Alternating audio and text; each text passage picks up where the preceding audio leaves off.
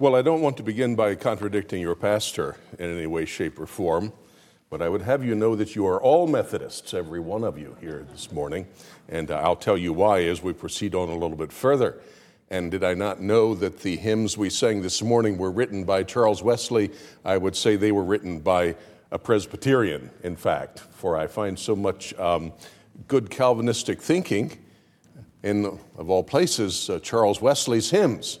And certainly that was evident in the hymn we just sang, such an invigorating presentation of truth in that hymn. And I was not aware of our first meeting when I was there for the seminary class that your pastor was in. There were, I'm not sure how many young men there, but I remember meeting with them. And I had flown across the Atlantic the night before, and Pastor Greer picked me up at the bus station or the train station somewhere there in Belfast because my flight was into Dublin, Ireland. And so I came up to Belfast, and Pastor Greer picked me up and took me to his class and asked me to say a few words to them, and I was certainly pleased to do so. And I remember it distinctly because it was the day that Donald Trump was beating Hillary Clinton. And that was a great day to remember, in my estimation.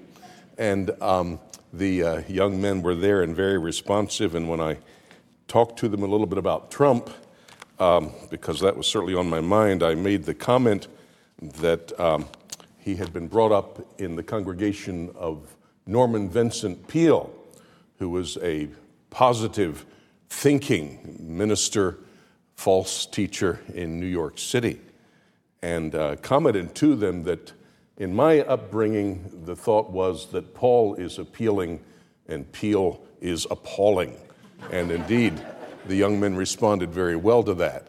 And so I remember that day with them very well. By the way, not to get off of the subject, I already am off of the subject, but the only good thing that Barack Obama did as president, in my estimation, was on that very day as well, because I was booked on a flight from Philadelphia to Dublin and had been late getting my reservations in, so I was assigned to the middle of a 3-row seat. And you never want to sit on either side of me on an aircraft, and you can guess why. And so there I was, dreading an all-night flight in the middle row, with my knees hitting my chin. Well, Hillary Clinton was having a final campaign rally in Philadelphia that night, and Barack Obama was coming to promote her as the next president. And consequently, the airspace around the Philadelphia airport was shut down, and all of the connecting flights to the one I was leaving on didn't arrive, so that there was a whole row of empty seats for me to take on that flight across the day. So I've said since then, this is the best thing that Barack Obama ever did, and has my gratitude for it. But turning to the serious subject of the matter, I would invite you to open the scriptures to 1 Corinthians, the first chapter, where I will read together a few verses from the Word of God concerning preaching and the preaching of the cross.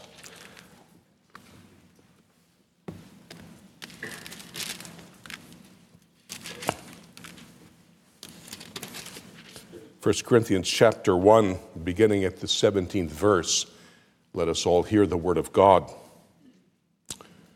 For Christ sent me not to baptize, but to preach the gospel, not with wisdom of words, lest the cross of Christ should be made of none effect. For the preaching of the cross is to them that perish foolishness, but unto us which are saved it is the power of God. For it is written, I will destroy the wisdom of the wise, and will bring to nothing the understanding of the prudent. Where is the wise? Where is the scribe? Where is the disputer of this world? Hath not God made foolish the wisdom of this world? For after that, in the wisdom of God, the world by wisdom knew not God. It pleased God by the foolishness of preaching to save them that believe. For the Jews require a sign, and the Greeks seek after wisdom, but we preach Christ crucified. Unto the Jews, a stumbling block, and unto the Greeks, foolishness. But unto them which are called, both Jews and Greeks, Christ, the power of God and the wisdom of God, because the foolishness of God is wiser than men, and the weakness of God is stronger than men. For ye see your calling, brethren, how that not many wise men after the flesh, not many mighty, not many noble are called. But God hath chosen the foolish things of the world to confound the wise.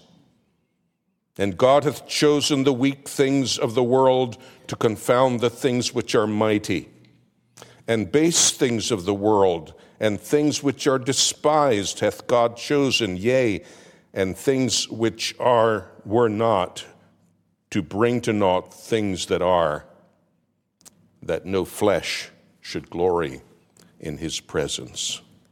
I'll conclude our reading with the 29th verse and turn to the message of the morning, which is focusing upon the preaching of the cross, preachers of the cross, men who were deemed base, foolish, and yet who were mighty in the power of God. Let me just mention a couple things by way of introduction. As I've been asked to discuss Methodist preaching, early Methodist preaching, one may have the question, what does Methodism have to do with the Reformation? And it's a fair question. It's the one I had to confront as well. I would speak of Methodism as a child or perhaps grandchild of the Reformers. Indeed, Luther nailed his 95 Theses to the church door in Wittenberg in 1517. John Wesley, who is viewed as the founder of Methodism, was born in 1703. So you're looking at about 200 years difference there. And yet, we know from the time of the Reformation how wicked King Henry VIII in England had been a champion of the papacy, had been recognized by the Pope as a great defender of the faith because of a book he had written, a defense of the doctrine of transubstantiation of the Church of Rome. But when Henry VIII couldn't get the divorce he wanted approved by the Pope, he decided to become a Protestant. Strange these things are. And of course, I'm speaking in some generalities here to quickly get through that little piece of the history. And so the Church of England came into being out of that sequence of events. And Henry, of course, taking the Roman Church from Rome and claiming it for himself as the Church of England, was to be the head of the church, as has been the case ever since. And as King Charles is now the head of the Church of England, which still I struggle to understand and contemplate. Well, within the Church of England, very soon there was a mere formalism that developed, and as the 200 years or so passed, Wesley was born into the home of an Anglican Church of England clergyman. And in time, Wesley, observing simply the dead formalism of religion, was moved of God, I have no question. And he and his brother Charles were converted and became founders of Methodism, not that they intended to found any religious movement, but God was working in a mighty way, and I trust that I'm given sufficient clarity today in order to bring some examples of that out. And so, therefore, the Methodists, having been formed out of the Church of England, which was indeed a Reformation church, are the children, at least, if not grandchildren, of the Reformation. And indeed, every one of us is impacted by the Reformation every day of our lives in ways we do not perceive. And so studying the development of the Methodist movement and how God used that is certainly relevant, I believe, to studying the impact of and consequences of the heritage and legacy of the Protestant Reformation. Having said that, let me make a second comment concerning a technique today. I will be reading much of the message that I have to bring to you, and that is not my characteristic generally. Pastor Eshelman, who many of you know, my esteemed successor in the pulpit in Maryland, did his seminary training here at Geneva Reformed Seminary, and he told me that in the homiletics course taught by Reverend John Wagner, that Professor Wagner told them only John McKnight can preach without notes. In other words, don't you dare try it. And I think he's on the better side of that equation as well. I've made it my practice to take as few notes as possible into the pulpit with me, but as I trust you will understand as we progress this morning, it would not be possible for me to convey to you the message before us without having a rather clear manuscript of much of it. And so I will be reading some today. And if you don't like that, come back tonight and I'll really let her rip. Okay, we'll put it that way.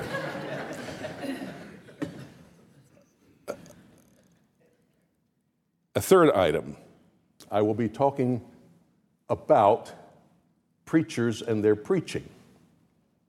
And as I once heard it put and agree, preaching is not something you talk about. Preaching is something you do. And therefore, while this has a bit of historical content to it, I don't want it to be a read lecture of history as much as I appreciate the lectures of historians. I want it to be a preaching of divine truth. As it stands, a bit of that preaching will be by reading the preaching of other ministers, namely the early Methodist ministers. So having made that point, my guilt is a little relieved, and we'll proceed on with what I trust will be an edifying preaching of truth to each of you in the course of the message. Christianity in England was at a very low ebb in the 18th century. From its most exalted clerics to its lowest laity. With rare exception, it was a spiritual void. The supreme head of the Church of England, as you know, is the British monarch. And in succession, the four Georges, as they are referred to, held that office from 1714 through 1830. And of their rule, one Methodist historian has written that there was the high prerogative of kings and princes was to break all of the 10 Commandments, and the more frequently they did so, the more they did display the dignity and power of their office, since nothing could be a greater proof of royalty than a fearless disobedience of the law of God. That was the spirit of the age. Few churchmen took religion seriously as a matter of heart. The few serious bishops that there were powerless to bring about change.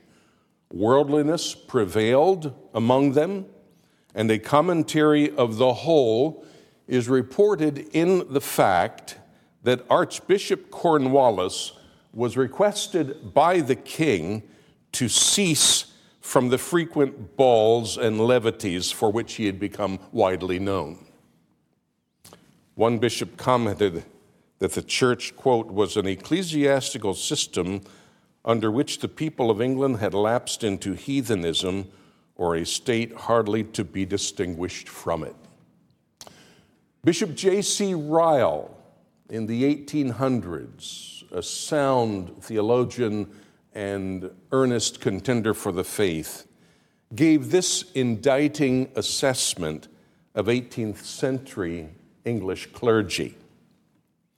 The vast majority of them were sunk in worldliness and neither knew nor cared anything about their profession. They neither did good themselves nor liked anyone else to do it for them.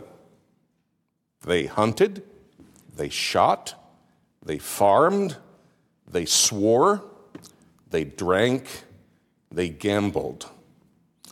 They seemed determined to know everything except Jesus Christ and Him crucified. When they assembled, it was generally to toast church and king and to build one another up in earthly mindedness, prejudice, ignorance, and formality. When they retired to their own homes, it was to do as little and preach as seldom as possible. And when they did preach, their sermons were so unspeakably and indescribably bad that it is comforting to reflect that they were generally preached to empty benches.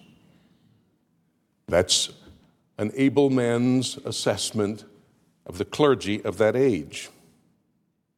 18th century England was an unimposing island nation in the North Atlantic, with many of its people illiterate, living in squalid misery, ignorance, oppression, and hopeless poverty. A nation without hegemony, it was further humiliated in defeat by the inferior volunteer army of its American colonies. But 1 century later, its fortunes were markedly changed. 19th century England blossomed into a world empire, colonizing the uttermost parts of the earth. Exploration, manufacturing, and mining were major industries surpassing other nations. Economic prosperity abounded. Its slave trade had ended thanks to the persistent parliamentary leadership of William Wilberforce. The Sunday schools of Robert Raikes, viewed today as the first of the English public school system, had curtailed illiteracy and become the means to an educated citizenry. A genteel society with biblically based moral values flourished, and useful Christian literature was in continual publication. Multiple agencies were sending missionaries who sacrificed their lives to evangelize distant tribes, resulting in the establishment of Christianity abroad and earning for their century the designation that one church historian has given it, the Great Century of Missions. In 1 century, England had excelled to such momentous reaches that its language, custom, culture, and dominions encircled and captivated the planet. The Victorian era, named for Queen Victoria, is known not simply as an era of English history, but of world history. As a world empire, it was a powerful force for the propagation of biblical Christianity and its indisputable and escapable consequence, civilization. Bishop Ryle attributed this profound transformation to a single cause, the preaching of a group of reviled clergymen. They were excluded from the Church of England, ignored by many of the dissenting clergymen, viewed askance by persons of social rank, and mocked and assaulted by coarse and vulgar thugs. But among the common folk, they were instruments of great change, and the power of God upon their preaching made them influential far beyond their social rank and economic means. They changed the British Isles, and thus the world. Prominent among them were men of the Methodist societies. An example of the reforming power of their work is found in William Wilberforce, whose career-long parliamentary campaign against slavery succeeded with its outlaw in 1807, leading to England's Act of Emancipation of 1833, whereby slavery was wiped out in British dominions as well. Wilberforce was converted to Christ under the ministry of John Wesley, whose tract opposing slavery preceded by 13 years the 1787 establishment of the London Society for the Suppression of Slavery. Wesley's last letter to Wilberforce, written from his deathbed, included this exhortation: I see not how you can go through your glorious enterprise in opposing that execrable villainy which is the scandal of religion, of England, and of human nature. Unless God has raised you up for this very thing, you will be worn out by the opposition of men and devils. But if God be for you, who can be against you? Are all of them together stronger than God?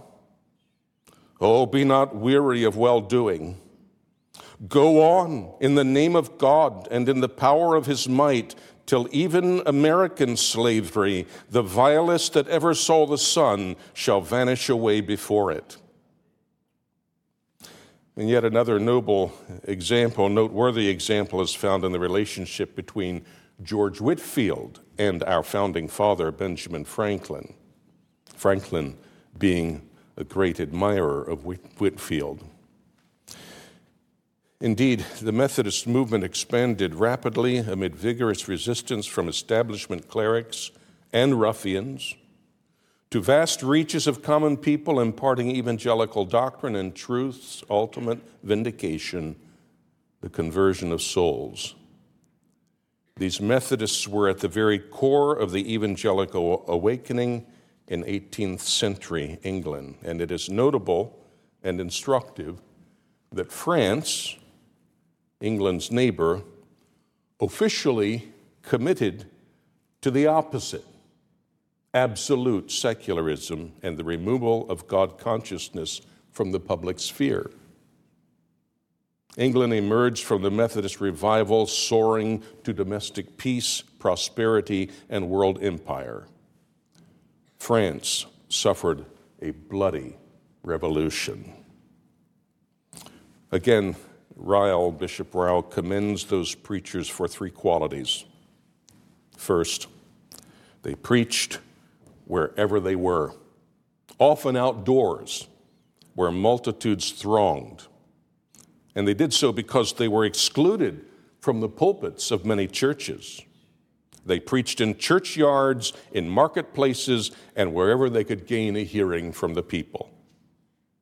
Second, their preaching was simple. And though they were men of learning, they expounded their messages for the simplest of hearers to understand. Third, they preached with a zeal that confirmed their convictions. Their fervent proclamation left no doubt that they fully believed the message they preached and that their lives were devoted to its truth.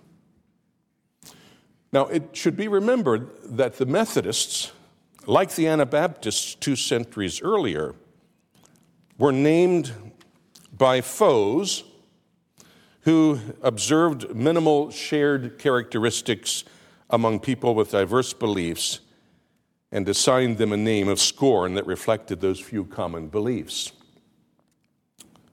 It is not primarily a theological position, Methodism, that is, and this is an observation of Martin Lloyd-Jones. Methodism is not primarily a theological position or even a theological attitude. Methodism was not a movement designed to reform theology. Methodism is essentially experimental or experiential religion. Thomas Chalmers, the 19th century leader of the Free Church of Scotland, said, "Methodism is Christianity in earnest." Which is why I say, I think you are all Methodists. may it be that all of us are, if that be what Methodism is.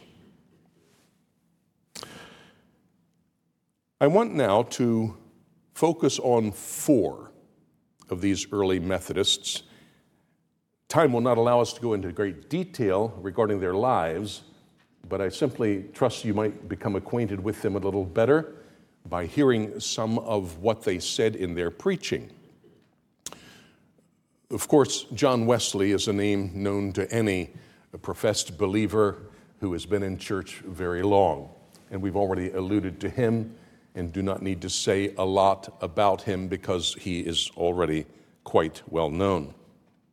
A second one whose preaching we will consider is George Whitefield.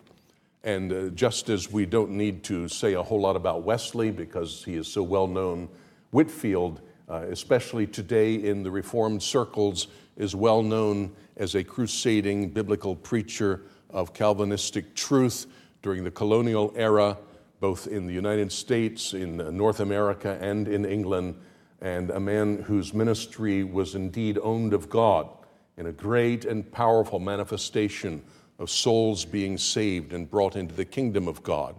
So we needn't say too much about George Wesley, although I will read George Whitefield, there we go. You'll find I do that from time to time just to see if you're really listening and with me, okay? You got that? George Whitefield was not George Wesley. George Whitefield had this to say near the end of his life concerning being a Methodist. I am one of these Methodists. And blessed be God, I have had the honor of being one of them for about 35 years. A real Methodist is one of those whom God hath chosen in Christ out of mankind to bring them by Christ to everlasting salvation as vessels made to honor. Wherefore they, who be endued with so excellent a benefit of God, are called according to God's purpose by his Spirit working in due season. They, through grace, obeying the call, they be justified freely, and made the sons of God by adoption. They are conformed to the image of his only begotten Son, Jesus Christ. They walk religiously in good works, and at length, by God's mercy, they attain everlasting felicity. And so, reading that definition, I say again, may we all be Methodists of this sort. Whitefield did not establish any denomination. Wesley did. He organized converts into societies, Wesley did, and Whitefield's unexpected death as a relatively young man by our standards in his 50s meant that his lifespan and effectiveness was much shorter than Wesley's, who organized and imprinted the Methodist Society as a movement with his own theological thinking. And consequently, Methodism is generally perceived and has largely been, indeed, a Wesleyan Arminian group of believers. Although as an evangelical Methodist, the statement of doctrine is 25 articles of John Wesley, which were taken from the 39 articles of the Church of England. And as I told the brethren yesterday morning, if you let me define every word in there, I have no problem embracing the 25 articles of Wesley for my own expression of divine faith and truth. Wesley, though ministering more than 60 years until he was 88 years of age, had a whole lot more time to impact and influence the Methodist movement than Whitefield had. But the Welsh Methodists were indeed Calvinistic Methodists, and we will deal with that as well. In fact, perhaps right now I should look that direction. There was a man some of you may have heard of by the name of Howell Harris. He was a Welshman and became a powerful and effective preacher in Wales. Less known than Wesley and Whitefield, Harris was a highly effective Methodist preacher in Wales. And again, I go to Martin Lloyd-Jones, who was himself a Welsh Methodist, known for his 20th century expositional ministry, who maintains that Welsh Methodism, in fact, preceded English Methodism. He points to the fact that whereas George Whitefield was converted in 1736, and the Wesley brothers in 1738, the two prominent leaders of the Welsh revival and Methodists were converted in 1735. These men, Howell Harris and the other, Daniel Rowland, are little known to us because they preached in Welsh. How many of you read Welsh? The English Empire expanded to the whole world, and the English language as well. And so the messages of Whitefield and Wesley that were put into print would go around the world and have a readership wherever they went. Whereas messages of Rowland and Harris were limited pretty much to Wales and to the Welsh-speaking people. But they conducted in the Welsh language and to the Welsh-speaking people a ministry as profound and marked as did Wesley and Whitefield in the English world. We just don't know about them. And Rowland and Harris, as we've noted, were converted before Wesley and Whitefield. And they both, very early in their conversion, were gripped with an earnestness and a power for the preaching of the gospel which began in their own circles before Wesley and Whitefield had come to the full understanding that would eventually mark their own zeal and passion. And for that reason, Martin Lloyd-Jones, admittedly, as a Welshman, might have had some biases that direction, maintained that Methodism truly began in Wales. And in fact, Howell Harris and Daniel Rowland, who never knew one another until they were converted and came together by means of gospel preaching, they did not know Wesley and Whitefield either, but these were brought together by what was evidently not a coincidence, but a unified movement of the Spirit of God at that time, both in Wales and in England, which would culminate in the evangelical revival that is associated with the Methodist preachers of that era. And it is a work of God, not simply a work of coincidence, that He saved each in His perfect timing and brought them to the fore in the preaching of God's truth at that time. Howell Harris was rather eccentric. Many of God's servants have been. I once heard a brother inquire as to how many of us would really want John the Baptist as a neighbor, or the prophets of the Old Testament, many of them. As such it is that God took these men who, in the eyes of the religious establishment of the age, were to be outcasts, base, simple. They were called enthusiasts. It's a good name as I think of it, but it was a bad name then. People who've simply gone to seed on religion, insane with their beliefs. Well, that is how they were treated. In fact, that is the place of these men of whom I speak this morning. So, recognizing, by the way, I'll just make one more observation. The idea that Methodism began in Wales with the Welsh Calvinistic Methodists was originally put forth, apparently, by one William Williams. Have you heard of William Williams? I know the music people have. William Williams is the author of that stirring, rousing hymn, "Guide me, O thou great Jehovah." You've sung it, haven't you? and it's a great one to sing, and a great truth to sing, a great prayer to pray. That was William Williams, who had become the Poet Laureate of Wales.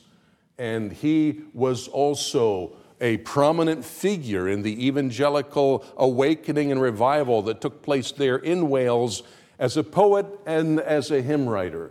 And he, again, a Welshman, perhaps biased toward their position, was of the opinion that these things of Methodism began among the Welshmen before they did among the English. Well, both English and Welsh Methodism emerged as an amazing unified work of one Spirit who saved, animated, and united men who were strangers to one another, who from different places and backgrounds advanced one powerful phenomenon, the Methodist preaching of the 18th century evangelical awakening. And so these men, despised and rejected by the powers that be, were in fact owned by God himself and used by God in a wonderful way. Now, I want to deal for a few minutes with what it is they preached, because that is the heart of the message this morning. What kind of preaching was it that transformed these nations, that brought England out of the squalor that it suffered into the world dominion that it owned 1 century later? What is the message which will bring about such transformation of societies by means of transforming the individuals of which those societies are made? That's the message for today. And there were 7 themes that we can identify in the preaching of these men, which I want to present to you and illustrate each with some excerpts from their preaching. The first of those themes that stands forth as I consider their preaching was the fact of the Scriptures being the reliable and accurate Word of God. No revival will ever take place apart from the Scriptures. It is not by means of Wesley's organization or Whitfield's eloquence and persuasiveness that these revivals came. It is by means of the Scripture. For the Word of God is living and powerful and sharper than any two-edged sword. What armies can never accomplish, the Scripture can bring to pass. How else might England have been changed? By some external force coming in and trying to reprogram the society? Nothing could change it, but change came, and it came by the preaching of the Word of God. Their preaching affirmed repeatedly the sufficiency of Scripture. All Scripture is given by inspiration of God and is profitable for doctrine, for reproof, for correction, for instruction in righteousness. They believed that. And upon that basis, they stood courageously against all of the forces of men to proclaim the truth of God's Word. They predated this age when rationalism overtook professed Christendom, when it became fashionable for clergymen to deny biblical reliability. Their statements leave no doubt that they believed in the absolute reliability of the Word of God. A tract written by Daniel Rowland, the Welsh preacher, to encourage Bible reading included this affirmation: Some go so far as to make a satire of the Holy Scriptures, and others employ all their reason to oppose and refute God's truth. But their folly is no more than an attempt at devising means to quench the light of the sun from shining. They shall know that heaven and earth shall pass before God's word fails. And yet, as such obstinate fools confuse and disturb the minds of insecure and fickle, corrupting many and grieving weak Christians, it is necessary for God's messengers, ministers of the gospel, to stand in the breach and oppose these enemies of the cross of Christ. In a sermon that urged the necessity of salvation, John Wesley began with this note on biblical authority and reliability. Without holiness, no man shall see the Lord, shall see the face of God in glory. Nothing under heaven can be more sure than this, for the mouth of the Lord hath spoken it. And though heaven and earth pass away, yet his word shall not pass away. As well, therefore, might God fall from heaven as his word fall to the ground. When Howell Harris determined that it was his duty to serve in the militia against the anticipated French invasion, he was willing to serve his country and thus his Lord even unto death. He perceived in the intentions of France not simply nationalist ambition, but the papal ambition to subdue Protestantism. He wrote then regarding Scripture, I am resolutely and coolly determined to go freely and conscientiously and die in the field of battle in defense of the precious Word of God, the Bible, against popery. Who can sufficiently set forth the value of a book wherein God speaks, and that to all ranks, degrees, ages, and languages of men? Who can set it forth in his own real majestic glory? Oh, the infinite, unfathomable depth of the glory and divine wisdom and love that are in it. The glory of the Son is nothing in comparison to the glory of this valuable treasure, which is indeed the image of God himself, drawn by himself. A book which he has made the standard, touchstone, and rule to try even his own work by, whereby all spirits, doctrine, ministry, and church discipline, all faith, love, truth, and obedience are proved. A book that God has referred all men to, from the monarch to the peasant, the universal teacher of all men. Here is the seed whence the church and her faith are begotten, and herein is she purified and nursed. I go freely, without compulsion, to show the regard I have for the privileges we enjoy under our best of kings, our ineffable privileges, especially the precious gospel of our Savior contained in the whole book of God, which now is openly read throughout the kingdom, every person being suffered to exhort his neighbor without molestation. You get the idea that he kind of trusted in Scripture. John Wesley's writings included these remarks regarding Scriptures made within the context of refuting Romanist claims for sacred tradition. He said, the Scripture, therefore, being delivered by men divinely inspired, is a rule sufficient of itself, so it neither needs nor is capable of any further addition. Again, Wesley stated the Bible must be the invention either of good men or angels, bad men or devils, or of God. It could not be the invention of good men or angels, for they neither would nor could make a book and tell lies all the same they were writing it, all the time they were writing it, saying, thus saith the Lord, when it was their own invention. It could not be the invention of bad men or devils, for they would not make a book which commands all duty, forbids all sin, and condemns their souls to hell for all eternity. Therefore, I draw this conclusion that the Bible must be given by divine inspiration.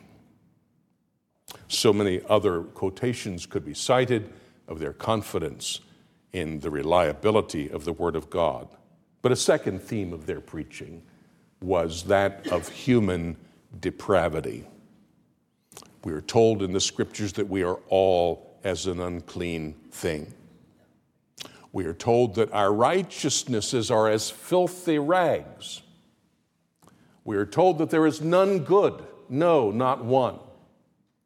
That in Adam we all fell and have begotten a nature that is corrupted, that we are utterly depraved. The preaching of these men demonstrated this conviction that human nature is utterly corrupt, ruined, and hopeless, that it is powerless to achieve any change of heart, and possesses nothing good by which one might deliver himself from judgment. This bedrock conviction is demonstrated in this excerpt from a sermon preached by Daniel Rowland from Revelation chapter 3 and verse 20. Though you have lost the power of obeying, and like Samson are shorn of your strength, yet with God all things are possible.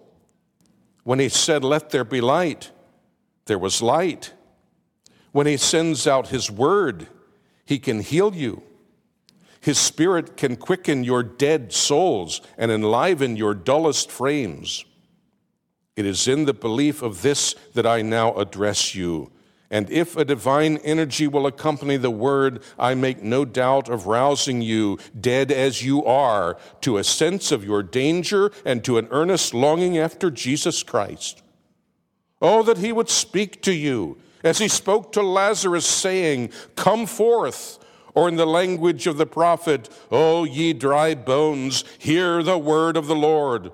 Oh, that this might be the hour in which the dead among you shall hear the voice of the Son of God and live." It is his voice alone that has this vivifying power in all ages of the world. Let not ministers therefore imagine that they can convert souls by their gifts and persuasive eloquence, but let them rely altogether upon his promise, who said, "Lo, I am with you always, even unto the end of the world." And if any are brought to the Lord, it is this I who stands at the door and knocks, and is the efficient cause of it. It is the Holy Spirit that convinces the world of sin. In a sermon on 1 Corinthians 1:30, George Whitefield expounded the text, "Christ Jesus, who of God is made unto us wisdom and righteousness and sanctification and redemption." As he explained how Christ is made righteousness, the righteousness of his people, he affirmed man's inability to produce any righteousness of his own, stating, "For Christ's righteousness, or that which Christ has done in our stead without us, is the sole cause of our acceptance in the sight of God and of all holiness wrought in us. To this, and not to the light within, or anything wrought within, should poor sinners seek for justification in the sight of God. For the sake of Christ's righteousness alone, and not anything wrought in us, does God look favorably upon us, and our sanctification at best in this life is not complete. Though we be delivered from the power, we are not freed from the in-being of sin. But not only the dominion, but the in-being of sin is forbidden by the perfect law of God. For it is not said, "Thou shalt not give way to lust," but "Thou shalt not lust." So that whilst the principle of lust remains in the least degree in our hearts, though we are otherwise never so holy, yet we cannot, on account of that, hope for acceptance with God. We must first, therefore, look for a righteousness without us, even the righteousness of our Lord Jesus Christ. John Wesley preached a funeral sermon on the occasion of Whitfield's death. Wesley, often cited as Arminian in theology, made reference to Whitfield's views regarding salvation, and his comments included these affirmations: "There is no power in man till it is given him from above to do one good work, to speak one good word, or to form one good desire. For it is not enough to say all men are sick in sin. No, we are all dead in trespasses and sin. We are all helpless, both with regard to the power and the guilt of sin. For who can bring a clean thing out of an unclean? None less than the Almighty. Who can raise those that are dead, spiritually dead, in sin? None but he who raised us from the dust of the earth. But on what consideration will he do this? Not for works of righteousness that we have done. The dead cannot praise thee, O Lord, nor can they do anything for which they would be raised to life." This was indeed consistent with the position that Wesley articulated in those 24 articles of faith that I had mentioned earlier. Original sin is the fault and corruption of the nature of every man, whereby man is very far gone from original righteousness and is of his own nature inclined to evil, so that the flesh lusteth always contrary to the Spirit, and therefore in every person born into the world it deserveth God's wrath and damnation. In one of his letters to a young lady, Howell Harris wrote, "Our hearts are full of devices. This world is full of temptations, and all our nature is corrupt and draws us from God. Be not surprised if I tell you that you must see yourself as the greatest of sinners, even on the same footing with harlots. For we all are such in hearts, though restrained in the outward conduct. Pray, rest not until you know that your sins are forgiven." The third theme of their preaching is the substitutionary atonement of Christ. The fact that when Jesus Christ died upon the cross, it was not simply one who was a victim of strongly held beliefs that others hated, was not simply a martyr who laid down his life for a cause, but in fact was a substitute, the substitute for sinners. This message was proclaimed by these men consistently in John Wesley's treatise on original sin. It includes a discussion on Isaiah 53, in which he expands upon the word borne. Surely he hath borne our griefs and carried our sorrows. He says the word signifies, one, to take up something as one on one's shoulders. Two, to bear or carry something weighty, as a porter does a burden. Three, to take away. And in all these senses, it is here applied to the Son of God. He carried, as a strong man does a heavy burden, our sorrows, the suffering of various kinds which were due to our sins. He was wounded for our transgressions and bruised for our iniquities. Wounds and bruises are put for the whole of his suffering, as his death and blood frequently are. He was wounded and bruised, not for sins of his own, nor merely to show God's hatred of sin, not chiefly to give us a pattern of patience, but for our sins as the proper impulsive cause. Our sins were the procuring cause of all his sufferings. His sufferings were the penal effects of our sins. The chastisement of our peace, the punishment necessary to procure it, was laid on him, freely submitting thereto. And by his stripes, a part of his suffering, again put for the whole, we are healed.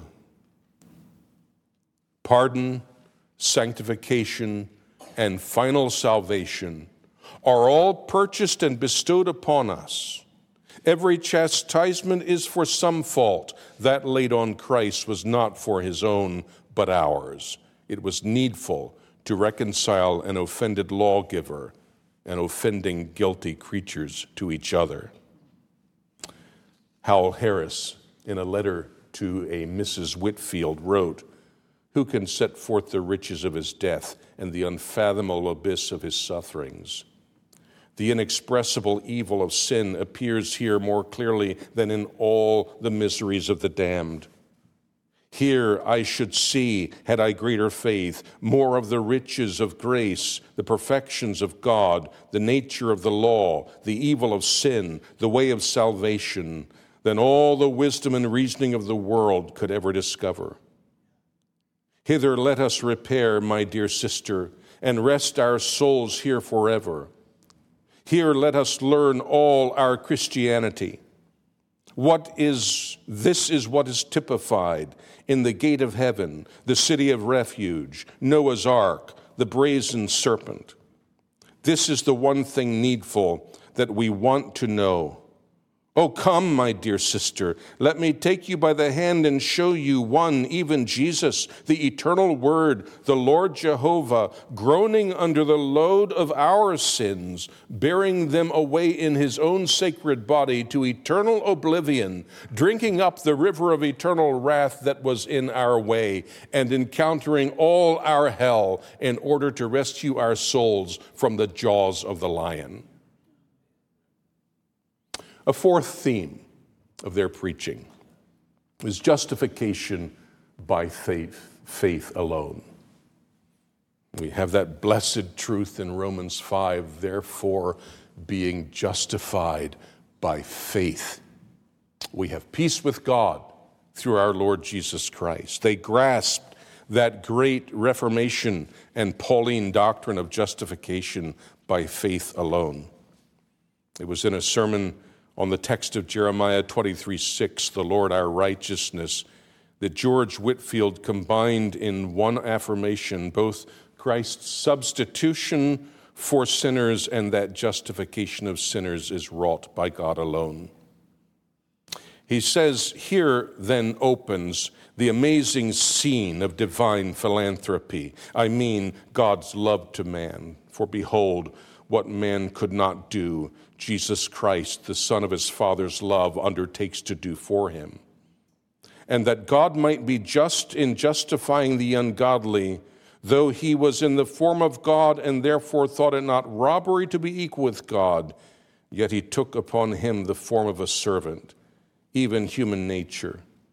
In that nature he obeyed, and thereby fulfilled the law, the whole moral law in our stead, and also died a painful death upon the cross, and thereby became a curse for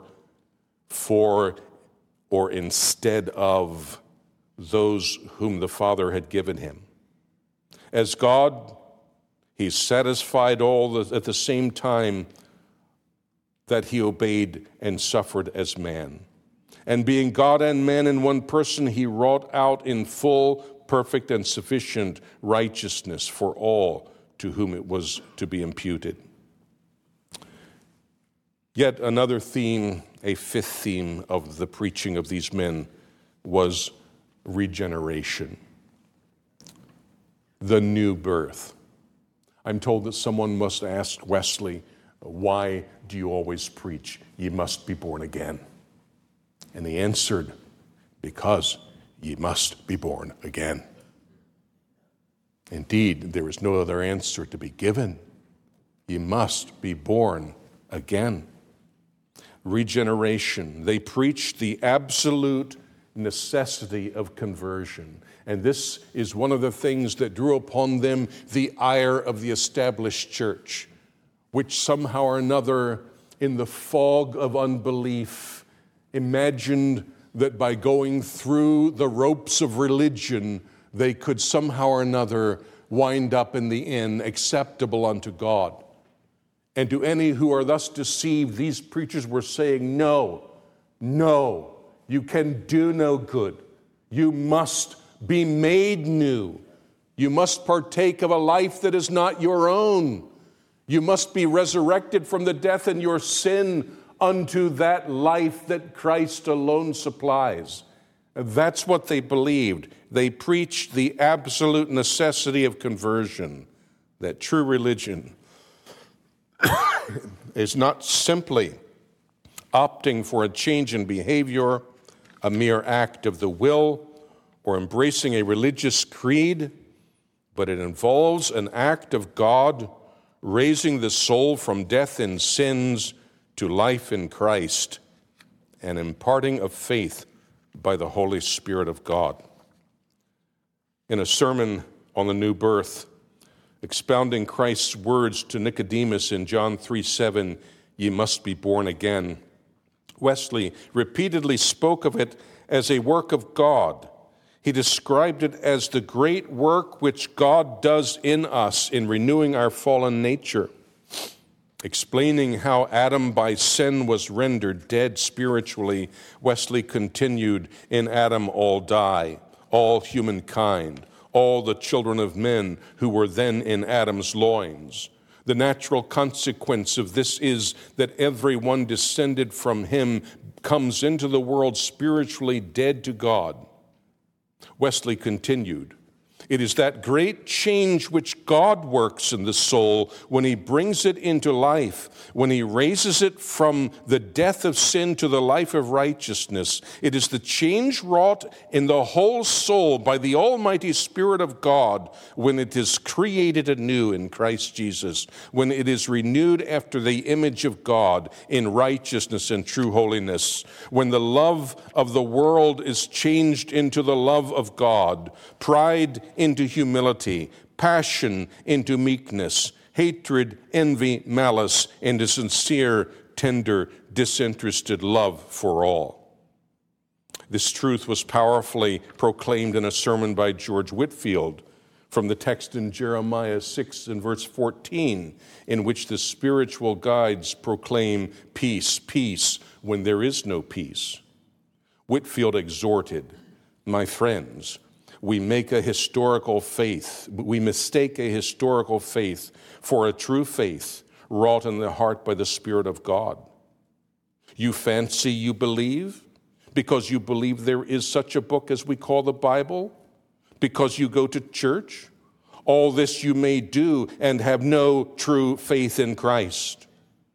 Merely to believe there was such a person as Christ, merely to believe there is a book called the Bible, will do you no good more than to believe there was such a man as Caesar, as Alexander the Great." Daniel Rowland affirmed eloquently that the salvation of the thief on the cross was an act of divine power. In this wonderful transaction, the omnipotence of God is displayed. St. Chrysostom declares that this was a greater miracle than that the sun was darkened, that the earth was shaken, that the rocks were cleaved asunder, and that the veil of the temple was rent in twain from top to the bottom.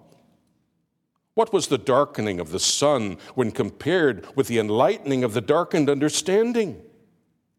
What was the cleaving of the rocks in comparison with the softening of the hard, stony, adamant heart? Or the rending of the temple veil with the removal of the veil of ignorance from the soul? The rod with which Moses evidenced his divine mission is a strong confirmation as well as a permanent illustration of this truth. It had authority over the earth and the sea and the elements, light, darkness, and every creature within its reach were subject to its command. But it had no power or influence over Pharaoh's hard heart. Behold, it is easier to tear the rock in pieces than to melt the human heart. O Jesus, none but thy Spirit can do it. A sixth theme of their preaching was holiness. They taught constantly the inseparable connection between true faith and personal holiness.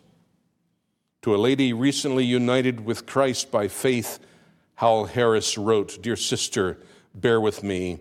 It is from a godly jealousy that I entreat you to look carefully whether there be any idols in your heart, anything nearer than Christ." Continuing in the same correspondence, he spoke of the saints' justification by faith and affirmed, "Seeing this, we cannot help surrendering our all to him, saying, 'Lord, what wilt thou have me to do? How shall I improve every talent for thy glory? Oh, make me faithful, not that I may merit thy love, but because thou hast loved me freely." In a sermon on Judas' betrayal of Christ, John Wesley weighed heavily upon the text, "Without holiness, no man shall see the Lord." He warned, "No, it cannot be. None shall live with God, but he that now lives to God. None shall enjoy the glory of God in heaven, but he that bears the image of God on earth. None that is not saved from sin here can be saved from hell hereafter. None can see the kingdom of God above unless the kingdom of God be in him now, below. Whoever will reign with Christ in heaven must have Christ reigning in him on earth." The final theme, and you've listened so very carefully and attentively, the final theme, God's love for sinners. They preached God's love for sinners. John Wesley exclaimed, "Beloved, what manner of love is this wherewith God hath loved us, so as to give us his only Son, in glory equal with the Father, in majesty co-eternal? What manner of love is this wherewith the only begotten Son of God hath loved us, so as to empty himself as far as possible of his eternal Godhead, as to divest himself of that glory which he had with the Father before the world began, as to take upon him the form of a servant, being found in fashion as a man, and then to humble himself still further, being obedient unto death, even the death of the cross." Hal Harris wrote, "Never did a kind mother love her own child with such care and tenderness as Christ loves his poor weak lambs. The weaker they are, the more they are entitled to his care and tenderness." To another he wrote, "I am persuaded our dear Lord has loved you with an everlasting love, and does often give you to taste of the same, whilst others of your rank make themselves drunk with iniquity and move on hastily toward the bottomless pit. But oh, that free, sovereign, and everlasting love that calls those in time who were elected in eternity. What have we to do but admire more and more this wonderful subject and exclaim, 'Why me, Lord? Why me?'" Thus we have the kind of preaching done by early Methodist preachers. And a nation was transformed that grew forth from that transformation to be a world empire and to send that message to the uttermost parts of the earth. We look at the utterly pathetic condition of our nation. Impoverished with a poverty for which there is no means of measure. Destitute, lost. Yesterday evening, my wife and I with our son were in downtown Greenville just to get a bite of dinner there and enjoy one another's companies. And as I saw the throngs coming and going, many of them costumed for the season, I thought to myself, how empty, how impoverished, and what sort of poverty this is. And I must say, I felt very much ill at home there. So much at home here. What does that mass of humanity need? Well, the very thing you've been taking to them. Such proclamation of these truths of Scripture as was made by the early Methodist preachers. May God make each one of us such a Methodist. Whether Presbyterian or Baptist, we can all be Methodists of this sort. And grant that we might live these truths with a life that supports the proclamation of them as well. And that both life and word from each of us might proclaim this world-changing truth. Shall we bow together as we pray? Our mighty God and faithful Father, what mercy and grace Thou hast shed upon unworthy sinners such as we are, whose just deserts would be damnation this instant, but who by grace are saved through faith. We thank God that there has never been an age that is without testimony and without witness, and we thank You for the example of godly servants of the Almighty who have gone before us.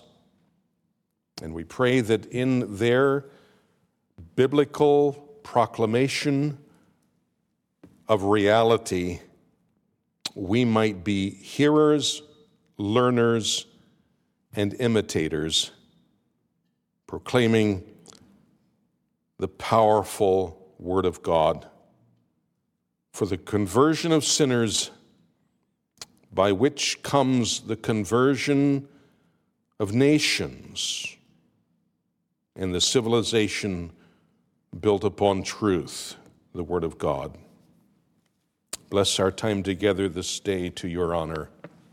We pray in Jesus' name. Amen.